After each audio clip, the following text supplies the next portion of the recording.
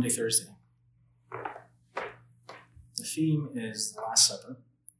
So if you've been a Christian for a while, you've been around Christian worship, the time when we gather around God's table, we receive bread and wine.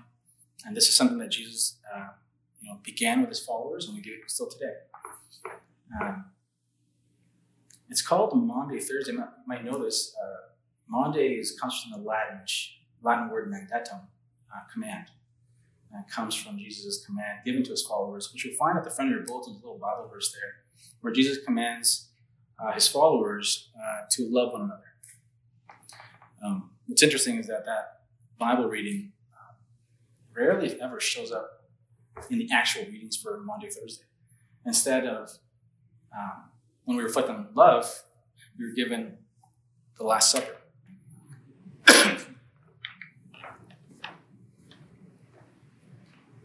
It's worth exploring and understanding why, in order to define love, we read this reading. Of course, we're in Holy Week, so we've been journeying with Jesus all the 40 days of Lent, but especially from Palm Sunday, each day, getting closer to the crucifixion, and of course Easter, the resurrection. But we're here right now. Jesus knows that he has to die. His friends, well, they probably should know, but they don't pick up on all the messages Jesus gives, right? So they're not sure. Maybe they're thinking he's some kind of a political savior. He's going to change things for them in the now, in the way that they think. But instead, Jesus is teaching them how to love. And when it comes to thinking about love, I think as modern people, we have a certain vision of it. And the way we think about love is we think of behaviors. We think of how we act, right? So what does it mean to be loving? We were just talking about that for a certain attractive. I asked you this question, but now we're talking about it. You tell me if I'm right.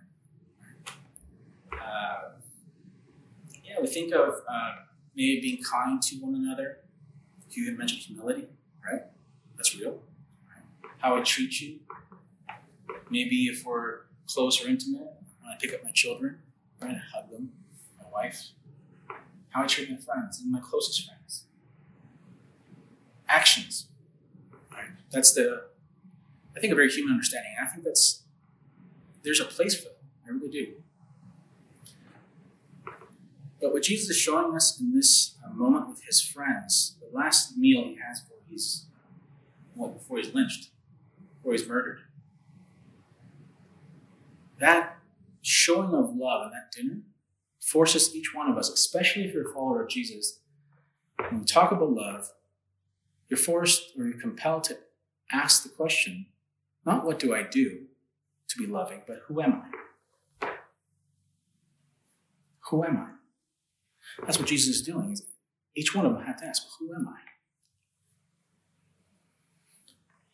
In the Christian understanding, if you follow Jesus, you're a person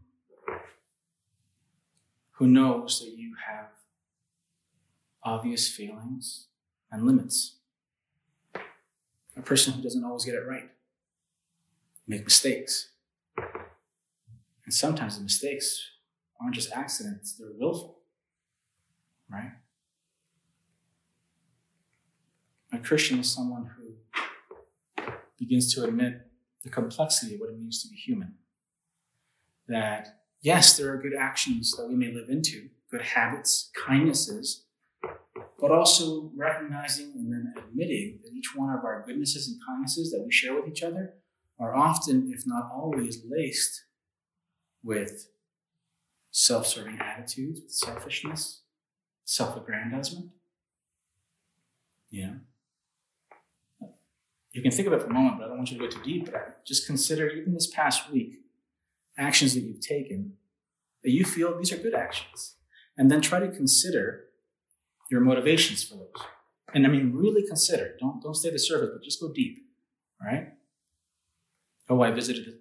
I can't talk about you. I'll talk about me. I visited this person in the hospital. That's a good thing to do, right? But I also know it fulfills my job requirements.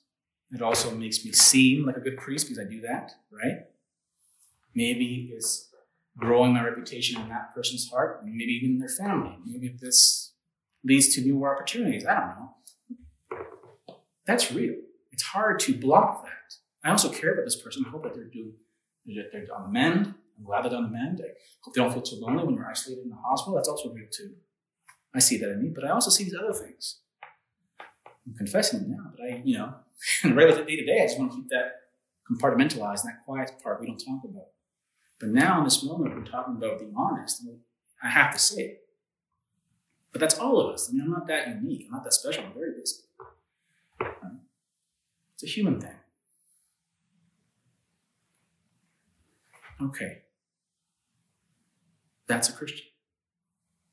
Just admit that you're fallible. And that's who you are. But at the same time, a Christian is someone who says, I'm loved by God. Jesus is my God, my King, my friend.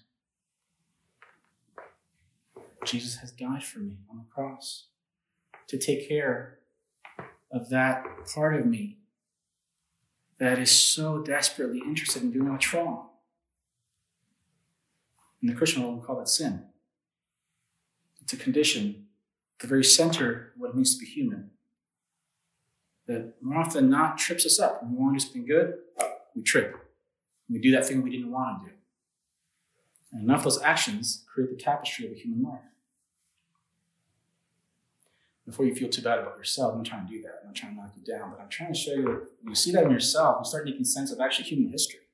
Not only the local histories of our families, maybe our local communities, but you look at a landscape view of what it means to be human.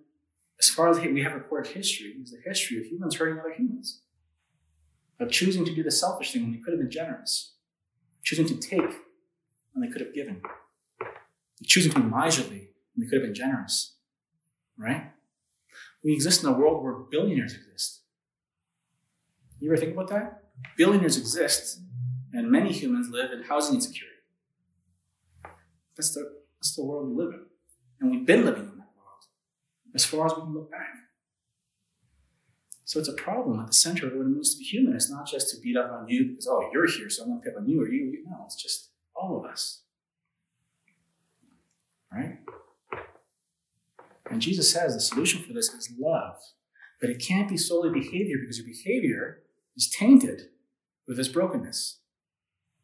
I mean, it's good that you want to do good. But it's always going to come off kind of gray in the end. It's not going to be fully what you need. Jesus then, now that we're kind of seeing that picture, it's not nice to think about, I know. But now that we're holding this, right? Not to beat ourselves up, but just to be honest about who we are. Now we look back at Jesus sharing this meal. And now we can see now a little more what he's doing because he says, breaks the bread. Hey, this is my body. Takes the cup. Hey, this is my blood. Right? Now, these are very complicated statements. They're also very mystical. For some people, very off-putting, right? For the first 2 centuries, people thought that Christians were cannibals because they kept the meal secret. They didn't let people see what they were doing. They just talked about the body and the blood until the authorities investigated it. Like, are these people actually cannibals? And then you have a Roman letter saying, well, no, they're actually just eating regular bread and wine and talking about making promises to be good. That's all they did. It was very cute, actually. And then killed them, because they did. But we talk about that. In fact, in a few minutes, we're going to go up and have his body and blood. Now, why does Jesus do that? And why are we spending today some time to think about it?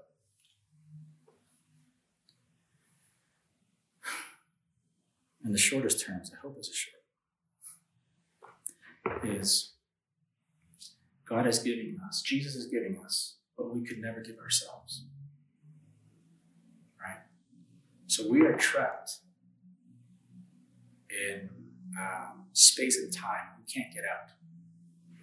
We're trapped on this planet. We can't get out. We're trapped in these mortal bodies. We can't get out. Right? We're trapped by our biology, always tripping ourselves up. We're trapped. In fact, you know what the word for trapped is? Slavery. We're slaves. The Bible says when you sin, you're slave to sin. It's not an accident, not that Jesus decides to have this meal during the Jewish Passover. which you're familiar with ancient Judaism, even today, is the Jewish celebration, the remembrance of God rescuing them from slavery in Egypt. Right? So all the Jews in the known world at that time were breaking bread, eating a meal, remembering when God rescued them from slavery. And at that moment, Jesus breaks bread, gives wine to his friends, saying, hey, eat this, my body and blood.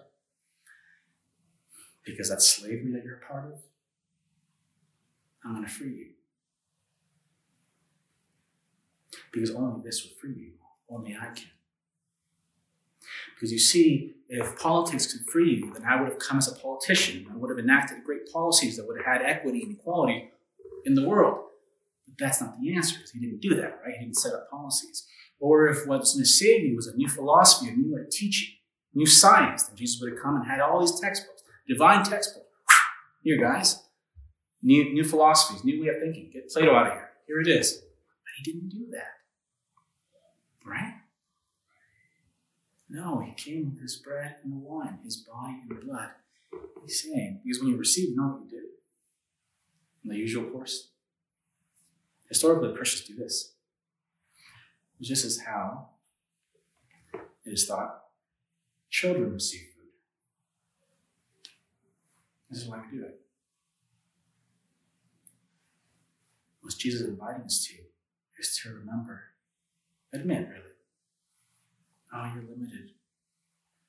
You're limited and you're weak and you need help. And it's okay to be broken. It's okay to need help. It's okay to need help. Because I'm God and you're not. I got the answer. You don't. You never had to have the answer. All you ever had to do was trust me. But from the beginning of your history, you chose not to trust me, and the world has been broken. But instead of wiping it all away, I've come into your world, the person of Jesus, and I'm bringing you this bread and this wine, and I'm inviting you once again, would you trust me?